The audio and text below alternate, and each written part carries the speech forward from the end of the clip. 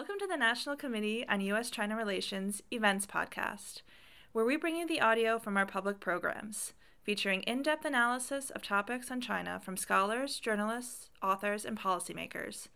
For more interviews, videos, and links to events like this one, visit us at www.ncuscr.org.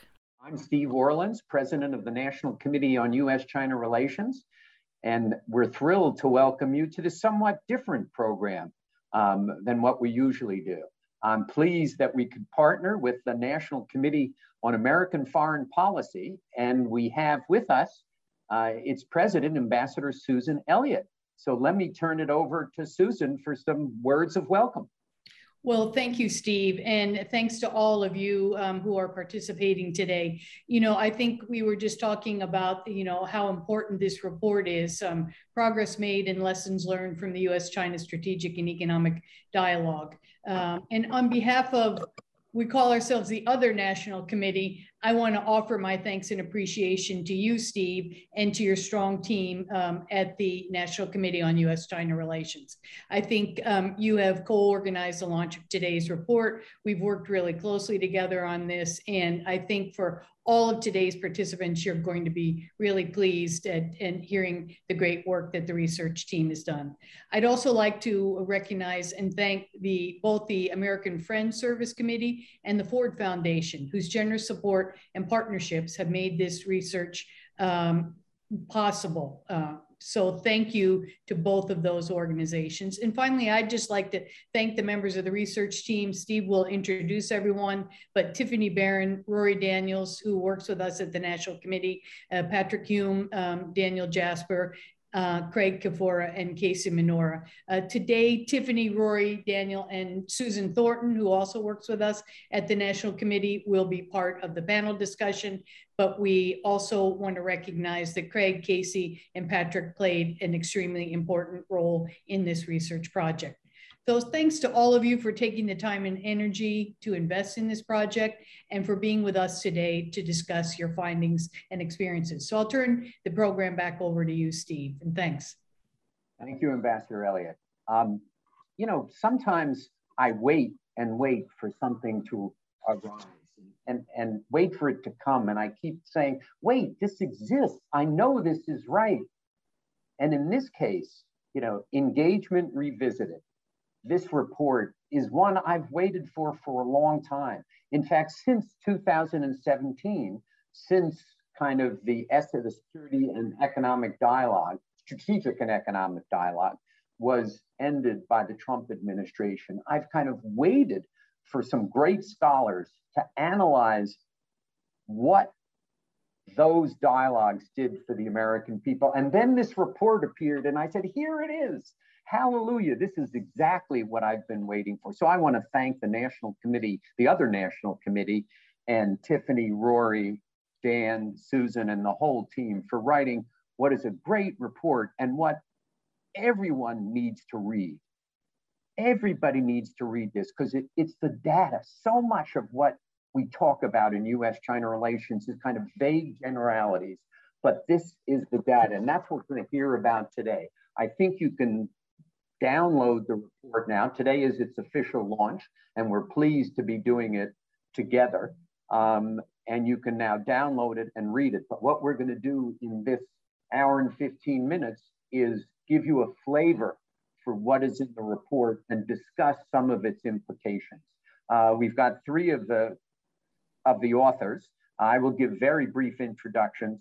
Tiffany Barron, who is a PhD candidate in the Princeton University Department of Politics, conducting research on the intersection of international relations and comparative politics. She's in her fourth year in the PhD program there. Rory Daniels, who's the co-lead of the Engagement Revisited project, and is the Deputy Project Director of the Forum on Asia-Pacific Security at the National Committee on American Foreign Policy, and Dan Jasper, the other co-lead of the Engagement Revisited project, and he is the Asia Public Education and Advocacy Coordinator for the American Friends Service Committee, where he's advocated for diplomacy, humanitarian cooperation, and peace building with North Korea and China since 2015. And of course, Susan Thornton, who in addition to being the project director of the Forum on Asia Pacific Security at the National Committee on American Foreign Policy and a visiting lecturer at Yale Law School,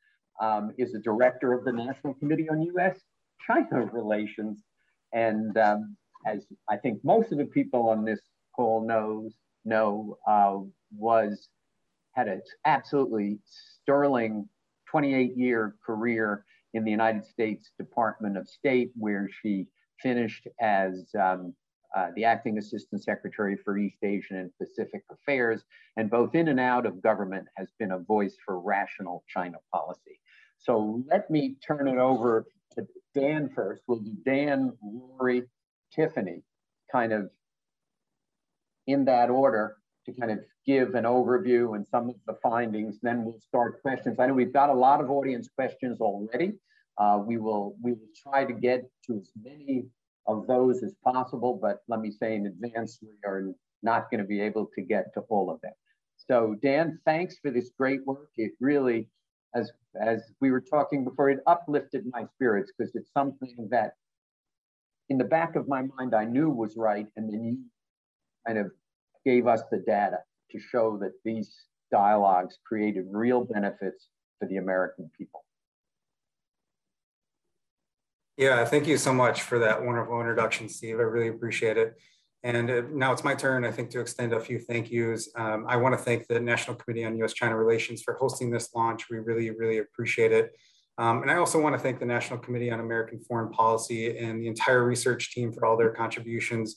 I think, like all good research, this was sort of equal parts fascinating and equal parts grueling, but they bore it all well. And so much appreciation for everyone involved.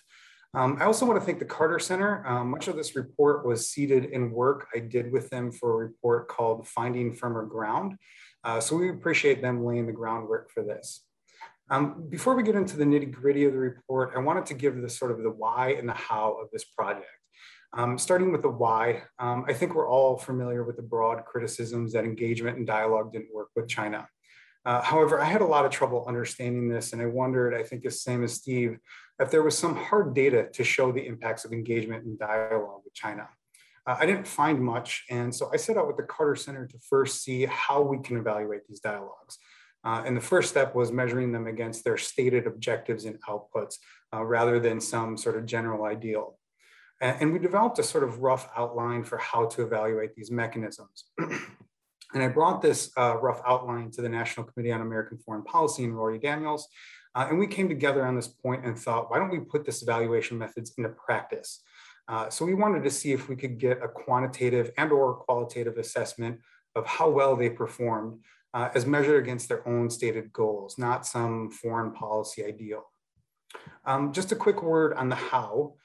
We zoomed in on the strategic and economic dialogue under Obama for a few reasons. Number one, there was ample data. There's nearly 1,000 commitments made, all relatively laid out sort of neatly on joint statements, which is perfect for researchers. There was a real effort, I think, to lay these commitments in a format that could be assessed over time. And so I want to give a lot of credit to the officials that were involved in that and really took efforts to sort of meticulously document these things. Along with the ample data, it was a huge effort. The SNED touched on probably a good chunk, the vast majority of issues between the US and China. And so we could see where there were areas that dialogue. Well, I suppose we had the question in the back of our mind, where there are areas where dialogue was more effective than others. Maybe it was only a tool that worked for certain discussions. And we wanted to explore that a little bit further, and the SNED was a perfect grounds to do that. Another point was that ample time had passed, and we could follow the trajectory of these commitments even after the US and China stopped talking. So did these commitments evaporate after the dialogue stopped, or were there continued developments on these issues? And this period of disengagement that followed the SNED also provides, I think, an important counterfactual in some ways. How are the US and China managing the relationship in the absence of dialogue? That abrupt stop to dialogue makes it more measurable in a sense, because it acts like a typical policy intervention that can be engaged and disengaged at will. So just a quick couple notes on our data set and project design, and I'm happy to get more into this in the Q&A because I think it could be a lengthier discussion. But we noted early on that the language within these commitments are meant to be somewhat below the level of international agreement, but above aspirational. So in other words, we had to sort through what exactly was a commitment, what was measurable as a commitment, and what was verifiable. So how does one measure something like strengthening cooperation or encouraging participation of the private sector, for example? Well, it's obviously a little subjective, but we did our best to glean from interviews and joint statements when things like that, and to see if there were areas that we could identify where subjects increased. It's also an important point, I think, for officials, because if they want to show the efficacy of these instruments, the vocabulary really does matter. And the other major point I'll mention here is the issue of verifiability. Many commitments were sort of vague, complex, and some of them touched on classified processes in which we wouldn't have been able to assess. So we indicated when we could verify a commitment and made a comment when indicators weren't verifiable. So this should give you sort of a little bit of lay of the land, and we can probably dive now into some more of the specifics. And I think I can hand it off to Roy, who can talk about the key takeaways. Thanks, Dan. And thanks, Steve, and thanks to the National Committee on U.S.-China Relations for having us. So as Dan said, we went through this very complex data set of almost 1,000 outcomes to look at all of the different commitments and follow up on their progress. And in addition to using open source research to do this kind of quantitative data where we're seeing, if, for example, the US committed to reducing its national debt, to what extent was that followed? What was the volume? What was the time frame in which that occurred?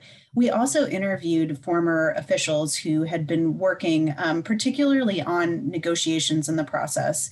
So for the most part, we weren't interviewing principals or senior officials, but we were interviewing people who were doing the nitty-gritty work of developing outcomes and coming to negotiations with Chinese counterparts to see if they thought the processes were effective and efficient, and to see if there were any recommendations they had about areas of particular progress or areas in which the S&ED process could have been improved. And from those two methods of evaluating the S&ED, we came up with several key takeaways. Overall, we found that the S&ED process was effective in creating space for diplomatic progress. And there were several structural elements of the S&ED that made this possible. The S&ED was effective at bridging the gaps between the two systems, two very different types of bureaucracies. So the combination of this high-level buy-in for these dialogues, where the secretaries were going to get together once a year, ministers would get together once a year and endorse outcomes alongside the working level negotiations that were kind of continuously running throughout the year, created a really effective feedback loop for making progress on key issues. And it also bridged the gap between a relatively top-down Chinese system where the key decision makers are need to give permission from the top down for working level negotiations to proceed, and the bottom-up nature of the US system where working level officials were relatively free to negotiate outcomes toward a goal without getting express permission from their principals or secretaries. So the S&ED process, that combination of high-level buy-in and working-level negotiations was very effective at making progress on issues and bridging the gap between the two systems. The regular schedule of the S&ED, the idea that the meetings were going to happen every single year, regardless of other events in US-China relations, created also action forcing and action allowing mechanisms. So once again, the working level negotiations that were continuous throughout the year had their own process and logic of consolidating priorities, for example, in the US system. What were our asks of China? What did we want from China this year? And that unsiloed some of the barriers between different agencies or departments towards this action forcing event, which was this principal level meeting. On the Chinese side, the actions were allowed through this mechanism. So knowing that the principals were going to get together in the year created some momentum for working level officials to try to make progress on issues. one of the biggest takeaways that we found is that the process itself, this kind of continuous action that was going on behind the scenes, created relationships that were really important for achieving progress on critical US interests. So at the beginning of the SNED, officials we interviewed told us that at times the first step in achieving progress on an issue was actually just identifying who in the Chinese system would be responsible for taking action or making progress on that issue. And in this building of relationships and this iterative process, there were also opportunities to talk to Chinese interlocutors about issues that occurred outside the scope of the SNED. So in some cases, these relationships were critical in resolving crises or managing areas of conflict that had nothing to do with the negotiated outcomes of the SNED, but would not have been possible without the relationships built through this process. This process also complemented other aspects of diplomacy with China. It was never meant to be the sole mechanism by which to manage US-China relations, but it established itself within a rhythm of diplomacy that included high-level meetings. So there was a typical calendar of events where the SNED would meet in the spring and the summer, followed by a leadership level meeting in the fall, perhaps at an international forum or a bilateral summit, in which, outcomes from the SNED would be further consolidated, explained, and endorsed by the leaders. This process was also pretty effective at advancing US interests. So some of the criticisms of the SNED include that it was not, results oriented, or it was not whole of government. But I think if you look at our data set, you'll find that it is very difficult to make that case looking at the outcomes. There were many outcomes in which US interests were advanced in significant ways, whether we're talking about global financial stability or bilateral trade and investment, people-to-people exchange, energy and climate change priorities.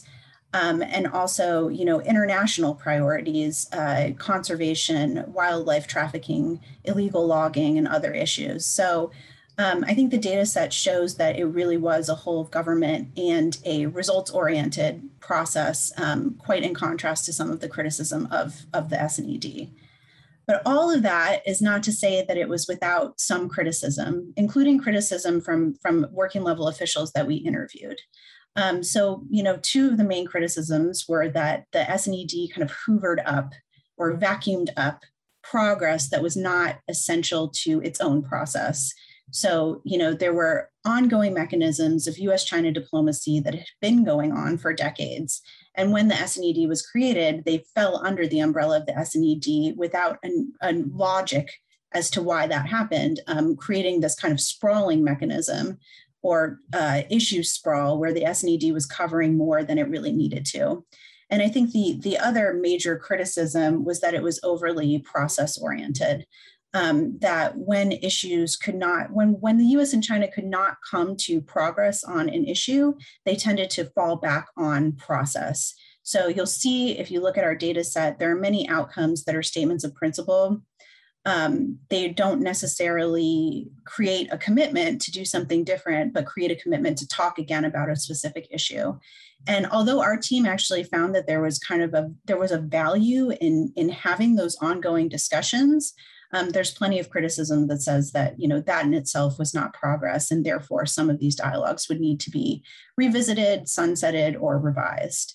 And with that, I'll turn it over to Tiffany, but those are the key takeaways and conclusions that we came to that form the basis of the policy recommendations, which Tiffany will address.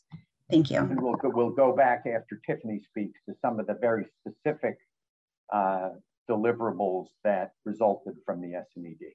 Go ahead, Tiffany, sorry. Thank you, Rory, and thank you, Steve, and just also echoing thanks to the National Committee on US-China Relations for hosting us. So I will speak to the policy recommendations, which in brief, our conclusion after we finished our research was that we should return to some elements of the SNED structure, but with modifications. So we think that to build an effective US-China engagement strategy that requires helping to manage cooperation, competition, and confrontation between the world's two largest powers, we need some kind of consistent, endorsable process to keep different issues in the relationship compartmentalized. So we recognize that there will be areas of competition, there will be areas of confrontation between the US and China. But in order to manage those areas while still moving forward in areas where we have common interests between the US and China, there needs to be some kind of process that sets a rhythm to the relationship. And to still find a way for these major powers to cooperate on these issues. So one of our key recommendations there is that we need high-level buy-in to the cooperative side of the agenda. As Rory mentioned earlier, these high-level summits served as action-forcing events during the SNED. And it was clear from the interviews that people on both sides understood that negotiations had to end by each year's high-level summits. So they forced action and they forced a conclusion to negotiations. On the Chinese side in particular, the high-level sign-off also created space for lower-level officials to make progress. So this is something that's currently missing in the US-China relationship. Another key component is that both sides need to manage expectations and make sure that the logic of the process itself is clear. So the logic of the process, the goal is not to change each other's systems, but to manage areas of competition and build on common interests. To that end, bilateral diplomacy should be used to identify the other side's interests and goals and leverage them to create value for your own sides. Part of managing expectations then is building more monitoring mechanisms into the process, being more clear about what counts as an outcome, so what is agreed to through the process and what is an output, what occurs over time. We also suggest to differentiate the outcomes by type rather than lumping them all into a single comparative list by topic. So the SNED formerly would release a list of outcomes, and it would be a single list, and it would be divided by, say, climate change or by health, infectious disease, purely by topic. But when we actually went through and looked at the outcomes, we found that you could categorize the outcomes as by type as things like statements of principle, agreement signed, ongoing progress, new projects, etc. So being clear about what these specific outcomes are and then how they occur over time would be helpful for resurrecting a new SNED type process. We also recommend that the two sides continue to break down silos among different agencies, actors, and beneficiaries of the process. Along with that, an interagency process to consolidate or an oversight mechanism to consolidate how the different agencies are relating to each other. Something that came out in interviews, in several interviews, is that the SNED didn't have a sunsetting mechanism for dialogues. So when a dialogue no longer fit the priorities or the interests of both sides, very often the dialogue would continue to meet. We recommend that a new process would reduce the administrative and logistical burden by having some kind of sunsetting mechanism to recognize when a dialogue was no longer necessary. To that end, we recommend that a new process would prioritize the issues that need an SNED style process in order to continue or to bear fruit.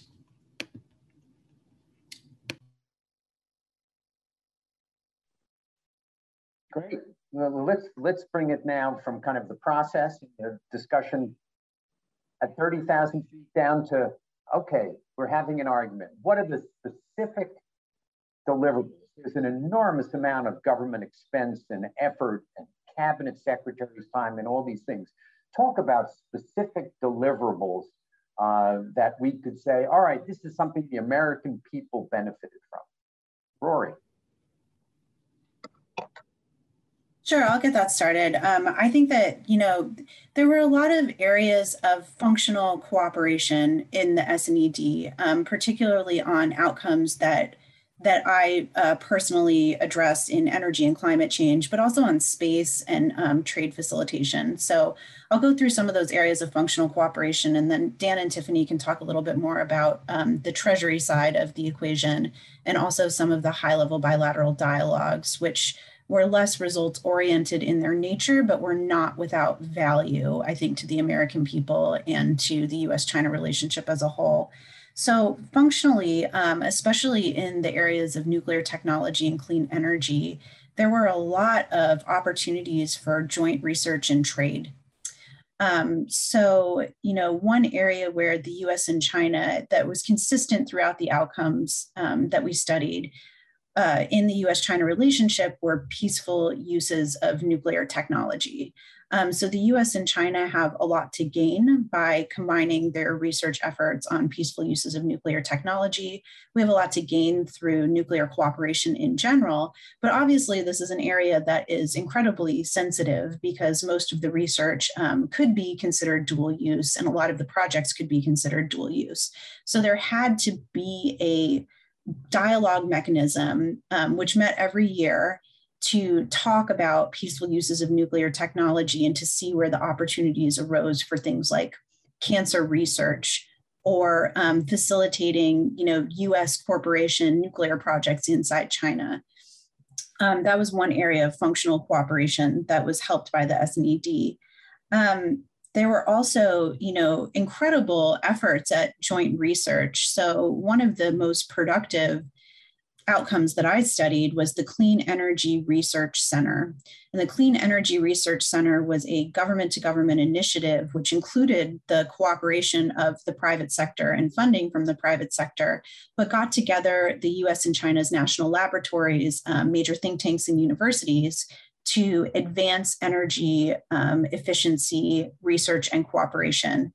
And one of the more surprising aspects, I think, of that particular project was that the Department of Energy, which was running the Clean Energy Research Center, recognized quite early on the potential risk to intellectual property rights of doing joint research between the US and China. And they built into the protocol for the Clean Energy Research Center an IP rights protection protocol that was cited in a 2015 GAO report as particularly effective at addressing the IP issues. So many of the companies, I think a vast majority of the companies that the GAO surveyed said that the Department of Energy could have done no more to protect intellectual property rights. And they found an instance, at least one instance, where that IP protocol was used to resolve an IP dispute.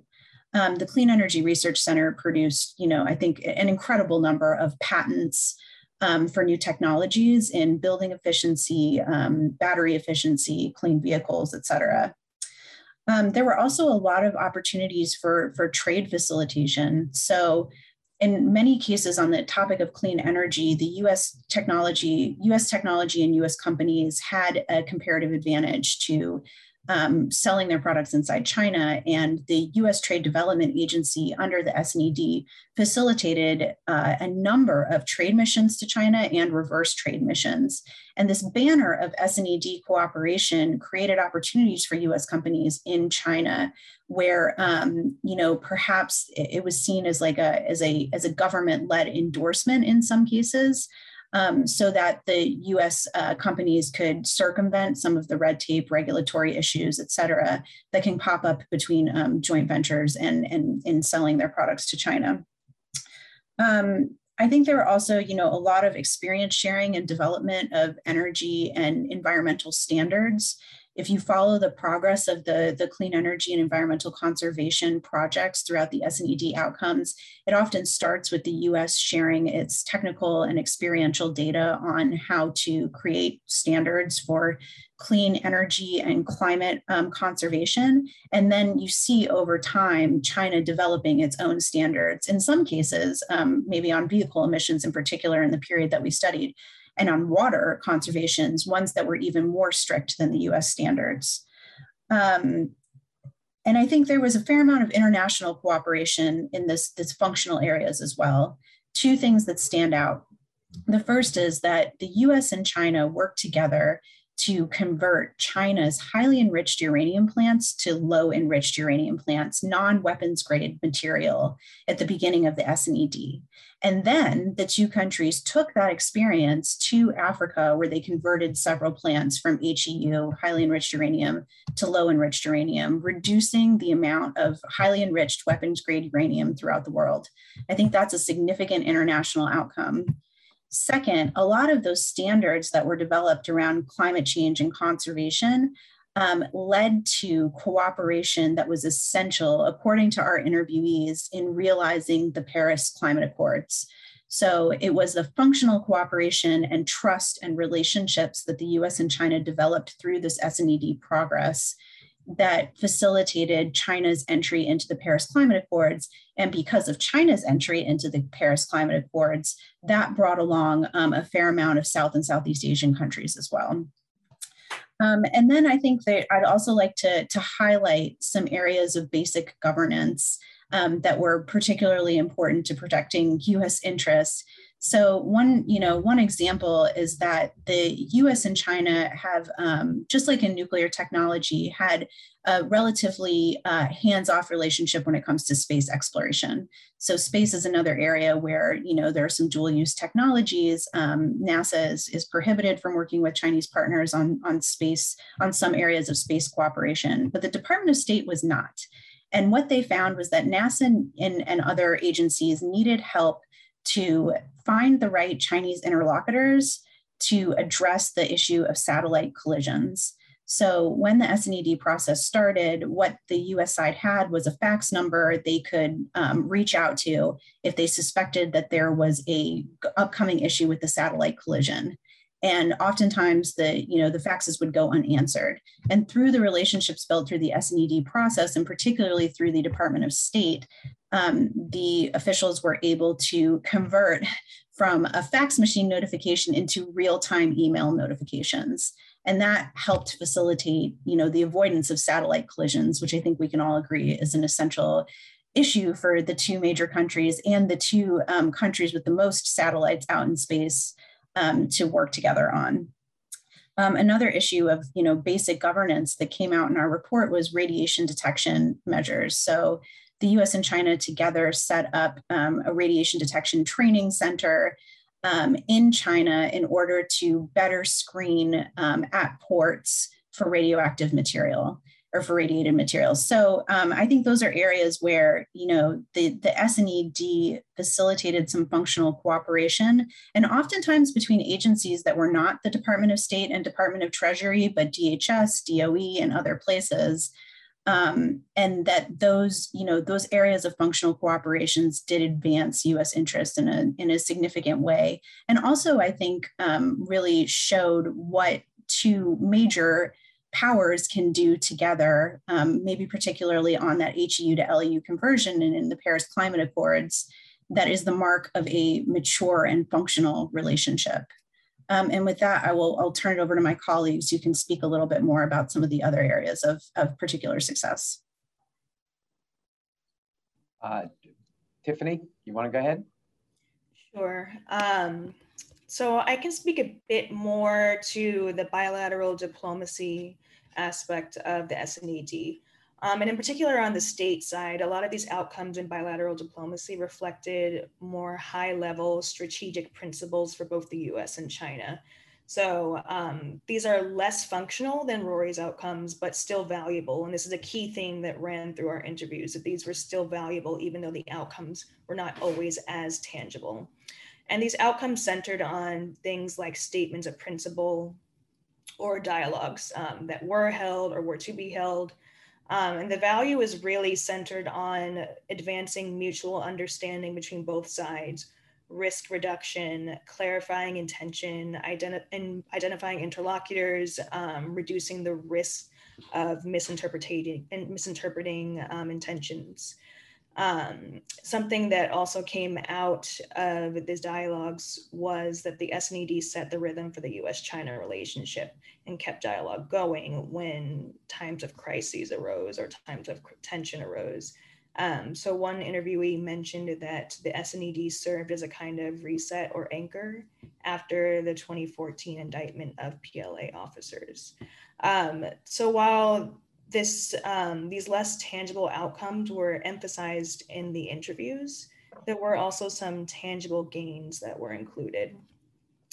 So in my research in particular, on the state side, I found that there were actually pretty tangible outcomes, especially among law enforcement consular dialogue, and supply chain security. So on the law enforcement side, China became more willing to crack down on child exploitation crimes, as well as on narcotics control. So China began listing precursor chemicals as controlled substances due to the SNED. On the consular dialogue side, consular dialogue helped produce reciprocal 10-year validity tourism and business visas and a 5-year validity student visa program. For supply chain security, dialogue helped to facilitate trade while doing security checks, specifically through customs joint validations, as well as expanding the Container Security Initiative, which is an initiative obviously post 9/11 to secure the supply chain internationally. There were also some MOUs that came out of military to military dialogue, specifically the notification of major military activities MOU, as well as joint exercises that were conducted on both sides. The SNED also helped to facilitate dialogue around UN peacekeeping. And China actually ended up becoming the biggest contributor of peacekeeping forces of the P5. And SNED also helped to produce a number of subnational and people-to-people exchange programs. So these were more tangible gains that came out of bilateral dialogue. I also just want to emphasize and touch on a bit of some of the gains of regional dialogues too. So the SNED featured a number of regional dialogues on the Middle East and Africa, as well as Asia. And coming out of some of these dialogues, the US and China made specific commitments on the Sudan and South Sudan issues. And the Chinese involvement in particular was viewed as constructive, for instance, by participating in conflict mediation between the two sides. Dialogue between the US and China also helped contribute to the Iran deal, as well as counterterrorism dialogue, increasing coordination between the US and China on regional terrorist threats. The two sides also exchanged information on Afghanistan, which also helped to produce 2 cooperation programs between the US and Afghanistan and China on training Afghan diplomats and healthcare workers in both the US and China. And finally, I think it's important to highlight US-China collaboration on Ebola. So China's first major foray into international infectious disease response was on the Ebola issue, in which it sent both medical personnel and constructed response sites in Africa during this disease crisis. And the US and China actually worked together on the ground and in international venues, including the UN, in part due to the SNED dialogue mechanism. And I think it's important to emphasize this because in light of the COVID-19 pandemic, where many of the cooperative mechanisms are obviously gone prior to the pandemic, so we didn't see as much cooperation as we perhaps might have seen had these cooperative mechanisms still existed. And with that, I'm going to toss it to Dan. Tiffany, as much might be the understatement of the decade. But you make a great point that the mechanisms that we use to cooperate on fighting Ebola had been wiped out in part because of the cancellation of the SNED. And therefore, when COVID came around, they couldn't kind of form the basis for cooperating on fighting COVID. And it's only gotten worse since. Dan, sorry. No, actually, Steve, that's a great point. And I think it's sort of a good foray into some of the points I want to make on the Treasury side and highlight a few of the success stories we had over there. I think one of the most potent examples of success that we had on the Treasury side was the cooperation after the 2008 financial crisis. I think it's certainly possible to talk about the cooperation that took place during the crisis. And in fact, that's a really important aspect of it. But obviously, that was beyond the scope of the SNED and was during the Bush era. But a couple of former officials noted that, the crisis required consistent communication and that it would have been really difficult or really easy, I should say, for each side to misinterpret one another and how they were responding to the crisis. And so to your point, Steve, about how necessary this is to start before a crisis begins. And I think in my mind, I do worry that what happens if there is another financial crisis and there is no dialogue mechanism to carry out that communication. So one highlight in the years after the crisis was cooperation on macroeconomic stability.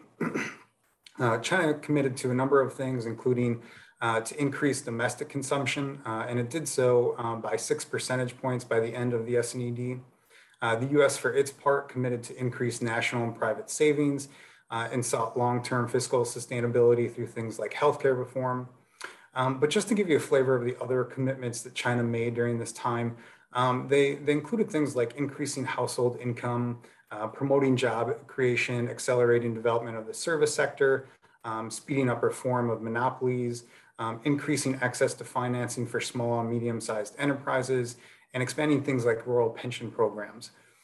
In my analysis, China fulfilled all of these commitments with the possible exception of job creation, as I think unemployment increased over the course of the SNED in China. But just pulling one of those examples out, I think it's a really good example of sort of the long-term trajectory of these commitments, was the commitment made to reform or speed up reforms of monopolies. China committed in a number of SNED statements to sort of build off of its 2008 anti-monopoly law. And throughout the SNED, they made incremental progress. And I think what's really telling is that in 2019, China created the Chinese State Administration for Market Regulations, which carried much more enforcement power than previous agencies. So this demonstrated that even after the SNED was finished, there was a sort of momentum to some of these commitments that carried forth in the years that followed. Some other surprising progress that I'll just highlight very quickly included things like data and regulation transparency. China committed and made several improvements to some practices on data transparency. China committed to improving procedures for its state capital operational budget. And by the end of the SNED, reports were more detailed and lengthier, including indicating a greater willingness to share information. And in 2018, I think this is important to note that IMF reported China had partially met its commitments to improve government financial statistics. So there was room for improvement there, but they were making some improvements. So just a quick word to expand on Rory's comments on intellectual property. I think counter to popular perception, there was some surprising progress in IP protections. And I think this could be a very lengthy conversation, but just to make a couple points, the USTR noted significant improvements in 2015 stemming from their commitments made at the SNED. The USTR stated in its 301 report, which sort of looks at global IP protections, that that there were better means of seeking injunctive relief in China, and that the US and China increased law enforcement cooperation on cross-border infringements. So I think that's significant. Some participants also noted that China's interest on IP protection increased along with their domestic innovation. And I think that's a trend that you see in most economies. And so it may and will likely continue to increase in the future. And in 2016, you'll remember that there was a lot of concern with China's excess steel capacity. And in 2016, the SNED joint statement centered a lot around China's steel capacity. So I just want a quick word on that. China did take steps on all its commitments to reduce steel production, though it may have fell short of what some US stakeholders would have hoped for. Nonetheless, they did reduce capacity by about 120 metric tons. So that's just a quick flavor of the Treasury outcomes. And I think I can just sort of end here and get into the Q&A if that's okay. So you've touched on a lot of what's in the report. It makes a compelling case that there were real benefits to the global system and Americans. So let me turn to Susan Thornton and say, okay, you were in government when this collapsed. What happened? When you have this, again, this is open source stuff. This is not unknown. What happened? Well, thanks, Steve. And again, thanks to the National Committee on US-China Relations for doing this. collapse is maybe not quite the right word. I mean, I think what happened was we had the strategic and economic dialogue that was set up by the Obama administration. And then we had, of course, a change of administration in the US.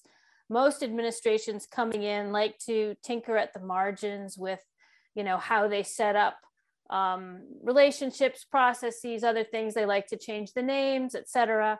And I think, you know, starting out under the Trump administration, there was a lot of effort that went into thinking about how we would structure dialogues with the Chinese. And if you'll remember, you know, Secretary Rex Tillerson talked about having these 4 high-level dialogues, you know, one on security issues, one on economic issues, one on people-to-people exchange, et cetera, and then military dialogues. And I think, you know, that was the original intent over the course of the first, I would say, sort of year of the Trump administration to set up these dialogues. And they did actually meet, I think, 1 round, but there was a real aversion to, I mean, a lot of things in the Trump administration, right? And one of them was basically to a lot of bureaucratic government involvement in any issue. Never mind, you know, the issues relating to China. So I think the preference was to have a sort of a top-down dialogue, you know, together and sort of more mirroring the Chinese system, the top-down dialogue. I mean, of course, the only dialogue that ended up actually progressing and producing anything was the economic dialogue that included Robert Lighthizer and Liu He, and the other dialogues fell apart for various and sundry reasons, but certainly not the least of which was the revolving door in the personnel system in the Trump administration.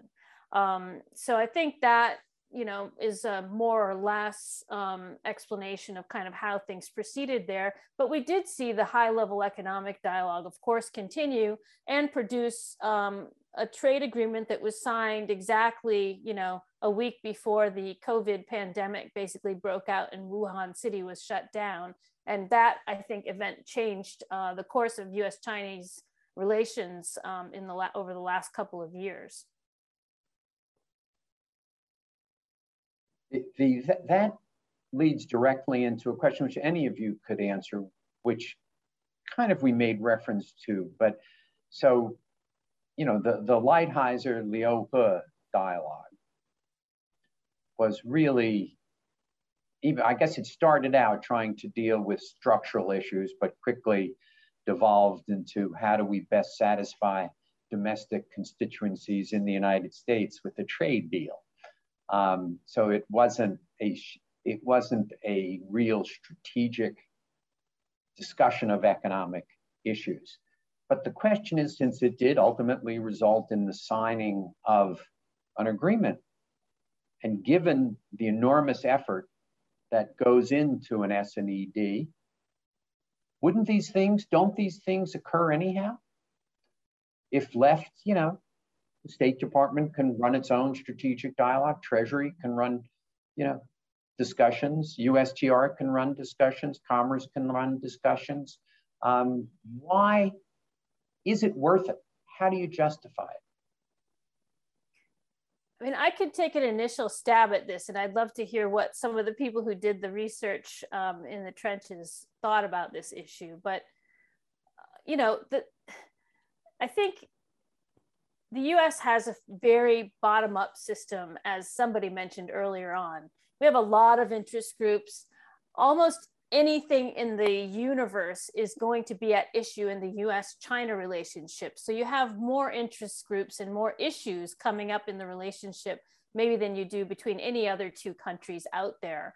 And so I think, you know, the US does have a problem with prioritization, and it is important to have a mechanism to try to have some coordination in the US government. And I think the SNED was very important for that. Now, it does create some tension because, of course, agencies don't like to bend to the priorities of either higher ups or of other agencies. And it's really hard to do that coordination in the US government. But if you don't do it, then it's much easier for a top-down system like the Chinese system to play different channels off one another. And I think it's very important to try to have good coordination, not to limit the number of issues we address, not to trade issues off against each other. And I think there might be some comments from the group on that particular criticism, but to make sure that we do have some prioritization and some coordination when we're approaching, you know, a negotiating team that's as formidable as the Chinese negotiating team is, and they're quite skilled. So we have to be as good as they are. Others want to comment on that? Better. We have to be better than they are. Yeah, I think that, you know, just to complement what Susan has said quite eloquently, that there is a sense, I think, in the criticism of the process that the SNED was, you know, it was like a bicycle. It kept running of its own accord, even though the logic of the process was flawed. But I think it's more accurate to look at it as a ballast in the relationship. And, you know, one data point that we can glean from the study of the outcomes is that as general dissatisfaction with Chinese political system in the US grew over the time of the SNED. So as China's political system, you know, became more repressive domestically, as China's power grew and it challenged US interests more formidably in the international system or in regional fora, the areas of cooperation in the SNED and other places also grew. So I think that this process was really effective at compartmentalizing our different issues. And it's saying, like, there are places where the US and China are never going to agree, and we need to manage those issues, and we need to do that maturely and directly and frankly. But also there are all these areas of common ground, and we're not trading off one issue for another. We can simultaneously have cooperation and competition, and at times, you know, friction or areas to manage in the relationship. And all of those things can be trending at the exact same time. So I think the process itself was really effective at compartmentalizing issues. And that's one argument for bringing a process back beyond just the prioritization. When you have this action forcing mechanism, when you have this high level buy-in, you do create momentum for keeping the process going, even when other aspects of current relations or current events could potentially get in the way. So another argument for process is that it does effectively compartmentalize issues. And that has been a stated goal of US-China relations over the last 9 months. Just to add to what's been said, I think the US and China systems are very different, as came out in interviews, and a lot of issues cross-cut different agencies on both sides. So by having an SNED-like structure, you're not only reducing the administrative burden, but it also helps to identify who the correct people are to talk to, build relationships over time so that you can continue to talk to the right people. And I think also, especially for the Chinese system, the role of high-level officials is very important. So once they indicated support of progress on a particular issue, this empowered low-level officials to make progress and enter agreements, which might not happen without the high-level sign-off. Tiffany, you mentioned the MOUs that were signed in the military area. What DOD would tell you today is they've never been properly implemented. That it was great that they got signed, but they just sit there. The Chinese don't notify us of these things. You know, they've just chosen to ignore it. So should we have these kinds of dialogues if when agreements are reached, they're ignored? So I would say that this gets into a bit of one of our policy recommendations, which is to clarify the outcomes, what's agreed to in a specific dialogue, versus the outputs over time. And there are definitely certain dialogues where there were outcomes that were agreed to that were not fully implemented. But then there are other outcomes that were implemented over time. And I think it's worth tracking where the failures to implement are and what the successes were, even in terms of helping to prioritize what issues are worth continuing to dialogue in the future. Yeah, one of the benefits, of course, of the SNED is when we did include the military, it did create a pathway for our militaries to have meetings at a very senior level. If you look at today, those meetings are not occurring at all. So we're not having a dialogue with the Chinese military. Our military is not having a dialogue with the Chinese military. So if we had an SNED, it might be, at least it would be a date certain by which they needed to meet. If you had these at fixed dates every year, it would be a way to keep that conversation going. I would just say, Steve, you know, one of the military agreements that was reached in the context of the SNED was the agreement on the rules of behavior, which is a very, I think, has been implemented and is probably one of the major reasons why we haven't had you know, kind of very escalatory military incident in the close in waters around, you know, East Asia, Southeast Asia, where we have so many military assets moving around in close proximity. So that's one, and I think that, you know, the notification of major military exercises may not have been implemented. It was reached late at the very end of the process, and relations kind of deteriorated quickly following. But that rules of behavior memorandum, I think, has held up fairly well, even after the SNED finished. So these, I mean, there are a lot of different things to look at, but I think that was a significant one. The Biden administration has talked about values being the center of our foreign policy now. At one point in time, the SNED had both a human rights dialogue and a legal experts dialogue, which seemed to me a great idea.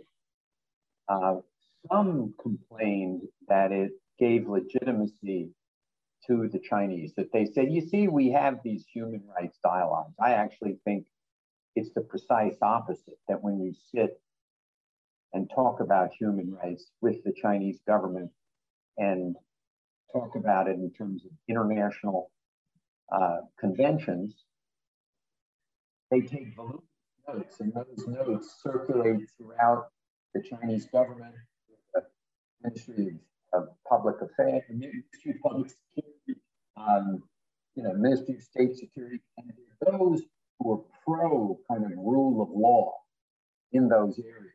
They see what the Americans, it actually gives them hope that one day China will move in that. Kind of think about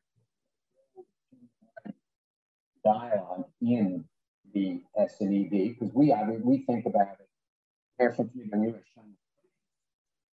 We actually do dialogue with the Human Rights Development Foundation on human rights, rule of law. So I think about those issues often. I think, Steve, your microphone was breaking up a little bit, but I think we got the question. And there was someone that did actually do the research on the human rights dialogue. I don't know if any of the three of you can speak to what they found.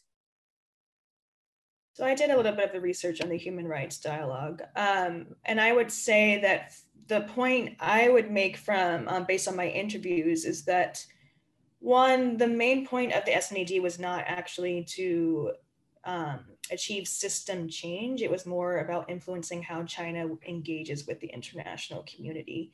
But two, the importance of the human rights dialogue was as an educational process, so that both sides could learn more about how each other's systems worked and how to better engage with each other's systems. In addition to, again, this theme that comes up of identifying the correct interlocutors. I also found from at least one interview that another benefit of the human rights dialogue was the opportunity to pass along, for the US side to pass along to the China side, certain human rights cases of concern, issues that the US side, that they would like the China side to deal with. And we personally did not find any evidence of horse trading on these issues. So, for instance, we didn't see where the U.S. was giving China space on a human rights record just to secure cooperation on climate change, for instance. I have heard this critique that by having the dialogue that the U.S. is legitimizing the China narrative on human rights. I just don't see any evidence of that. I don't think that's the case. I don't think that's what actually happened through dialogue. One of the things which is not in the report, but I believe is a result of the SNED, is the release of Chen Guangcheng. That he was released because the Chinese and Secretary Clinton needed to resolve these issues before the SNED started. So because we had these high-level meetings, there was a need to kind of make sure this kind of issue didn't devolve in kind of a Fang Lijie, the physicist who was held in the US Embassy for how long? So 13 months? Yeah. 14, a long time. It could have devolved into that. Instead, he was released and allowed to come to NYU to study. It's not an actual result of the SNED, but it actually happened because of the SNED. And when you have regular senior meetings, and it's true in business and it's true in diplomacy, you're forced to do things prior to those meetings that you likely would not have done otherwise. I think that gets to two issues, right? It's the action forcing nature of having this regular process and scheduled meetings. And it's also the relationships that get built in the process. If you have a pandemic and you haven't ever met your opposite number in person, you're not going to have the same relationship as you do if you're meeting with them constantly through these kind of processes to try to move issues forward. People might get frustrated over like those frequent meetings and how long it takes. But honestly, that is the nature of diplomacy. You have to work on issues that are very knotty sometimes, and it takes a long time. And there's a lot of education that goes on during these negotiations about what the constraints are that both sides face and what is the realistic ground on which we can sort of land and come up with an outcome. And I think that is the heart of diplomacy. And the process kind of with China is, it takes a lot of investment. So, we shouldn't be naive about that we can only just, go over and have one meeting with China and get an outcome. That's not going to be the way it works. And frankly, it's not the way it works with most countries. Yeah. The one final question to Susan, and I want to take all these great questions I'm getting from the audience.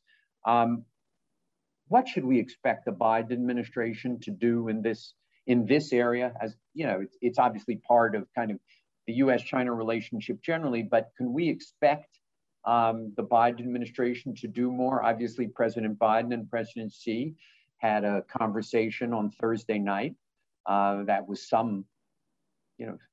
portrayed as a strategic discussion.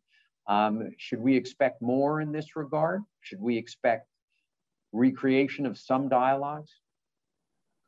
Yes, I think absolutely we should expect recreation of some dialogues because it's going to be absolutely necessary, I think, going forward. We already have the creation of a dialogue basically between special envoys for climate change. And John Kerry was, of course, in China last week and met with his counterpart, Xie Zhenhua, in Tianjin. And they have been keeping a very kind of frequent communication channel going. And I assume that they will continue to do that up until the COP26 in December and beyond. But I think in parallel to that, we will see the gradual establishment of regular channels on other issues because it's going to end up being absolutely necessary that we do so.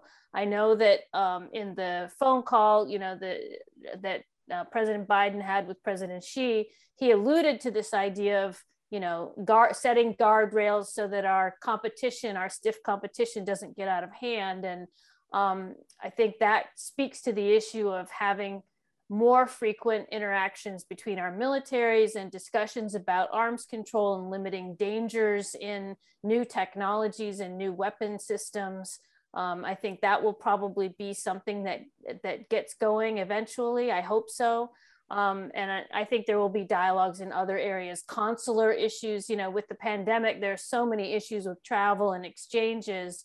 There will have to be, some of these dialogues will be, I think, certainly reestablished based on the interests that the US has with China, which are sweeping and profound. And I don't think, that anyone can really imagine that these things are going to get done just on their own without the two sides talking to one another. So certainly we will see some kind of reestablishment. I think it will be slow and organic because we have to face the fact that, the political situation around the US-China relationship has definitely changed, that the overall sort of deterioration of the relationship is going to make it difficult. And all of the things that we do with China are now subject to, depending on your view, overdue or unreasonable scrutiny. So I think we will have to see how things go forward, but certainly the dialogues are going to be necessary, and they will have to be set up, I think. Does this study of the SNED lead you to conclude that the United States should have what I would call a China czar, someone who could break through the silos at Commerce, Treasury, Justice, Defense, State, Homeland Security, and or do we have existing positions that can deal with it? Yeah, I'm not a fan of a China czar, because I think, frankly, that the president of the United States is going to have to take an active hand in relations with China. And he's really the only person that has the kind of strategic vision and overview over all of the agencies that will be able to really know what the foundation of US-China relations should be aimed at, what we should be going for, what the overall goal should be. And I think, trying to have someone else other than that will make things confusing for lower levels. But certainly the National Security Advisor plays an incredibly important role, the Secretary of State, Secretary of Defense. And I think, there's a work ongoing on this China policy for the Biden administration, and hopefully we will have that kind of high-level guidance coming out from the administration soon.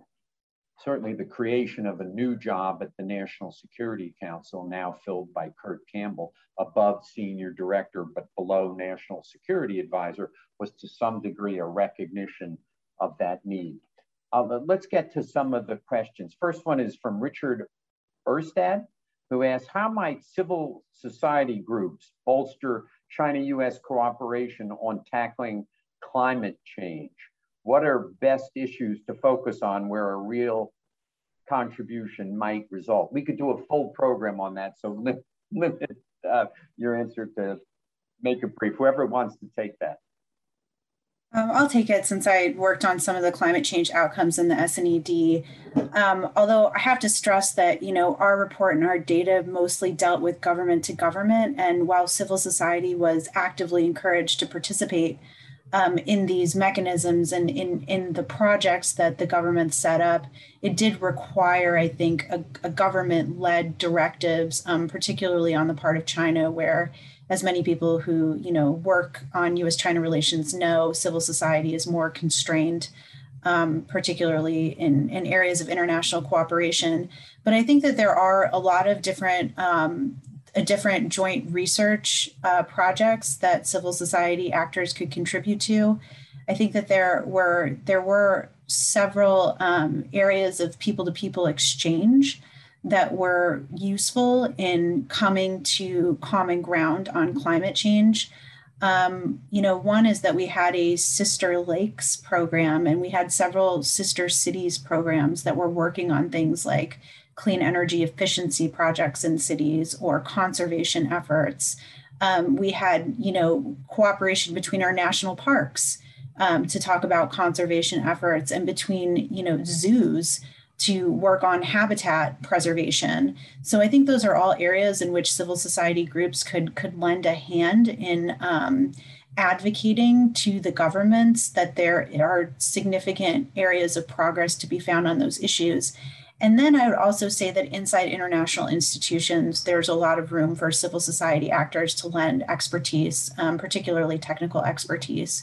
So the US and China cooperate in the international system on climate change, including through APEC and organizations that are regional in focus, particularly on deforestation and habitat preservation.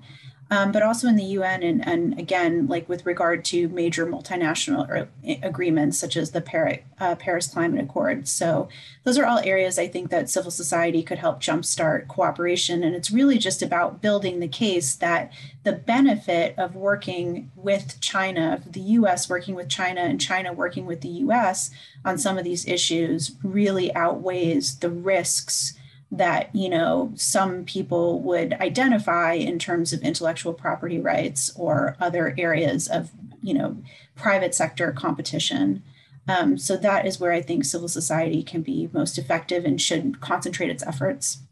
Great. Monica Hood at Amgen asks, one key aspect of the SNED was the appointment of a presidential envoy from China, which gave it high-level cover.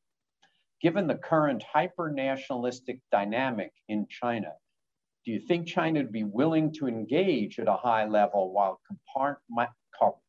compartmentalizing these issues without bringing in the politics? Anybody want to take a stab at that one? Well, I'll take a stab at it. I mean, I do think that the US-China relationship is extremely important to the Chinese leadership.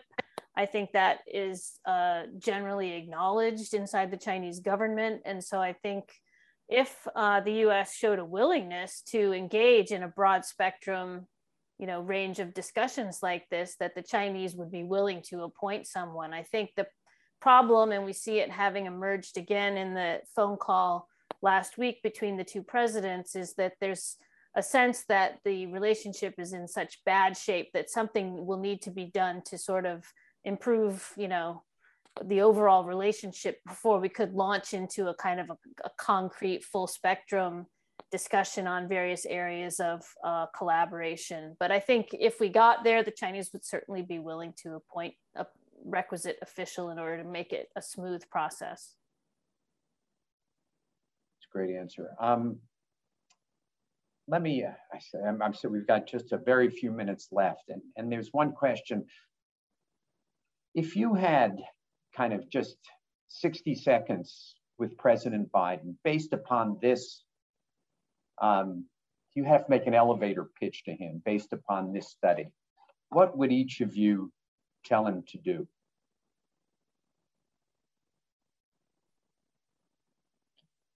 Anybody want to do an elevator pitch? Come on, Dan. Yeah, no, I'll take a stab at that. And I haven't worked on my elevator pitch, so I guess this is good practice. But you know, I think that there's multiple takeaways as we covered earlier on. And I think one of the key aspects of this is the bridging gaps between our systemic differences here.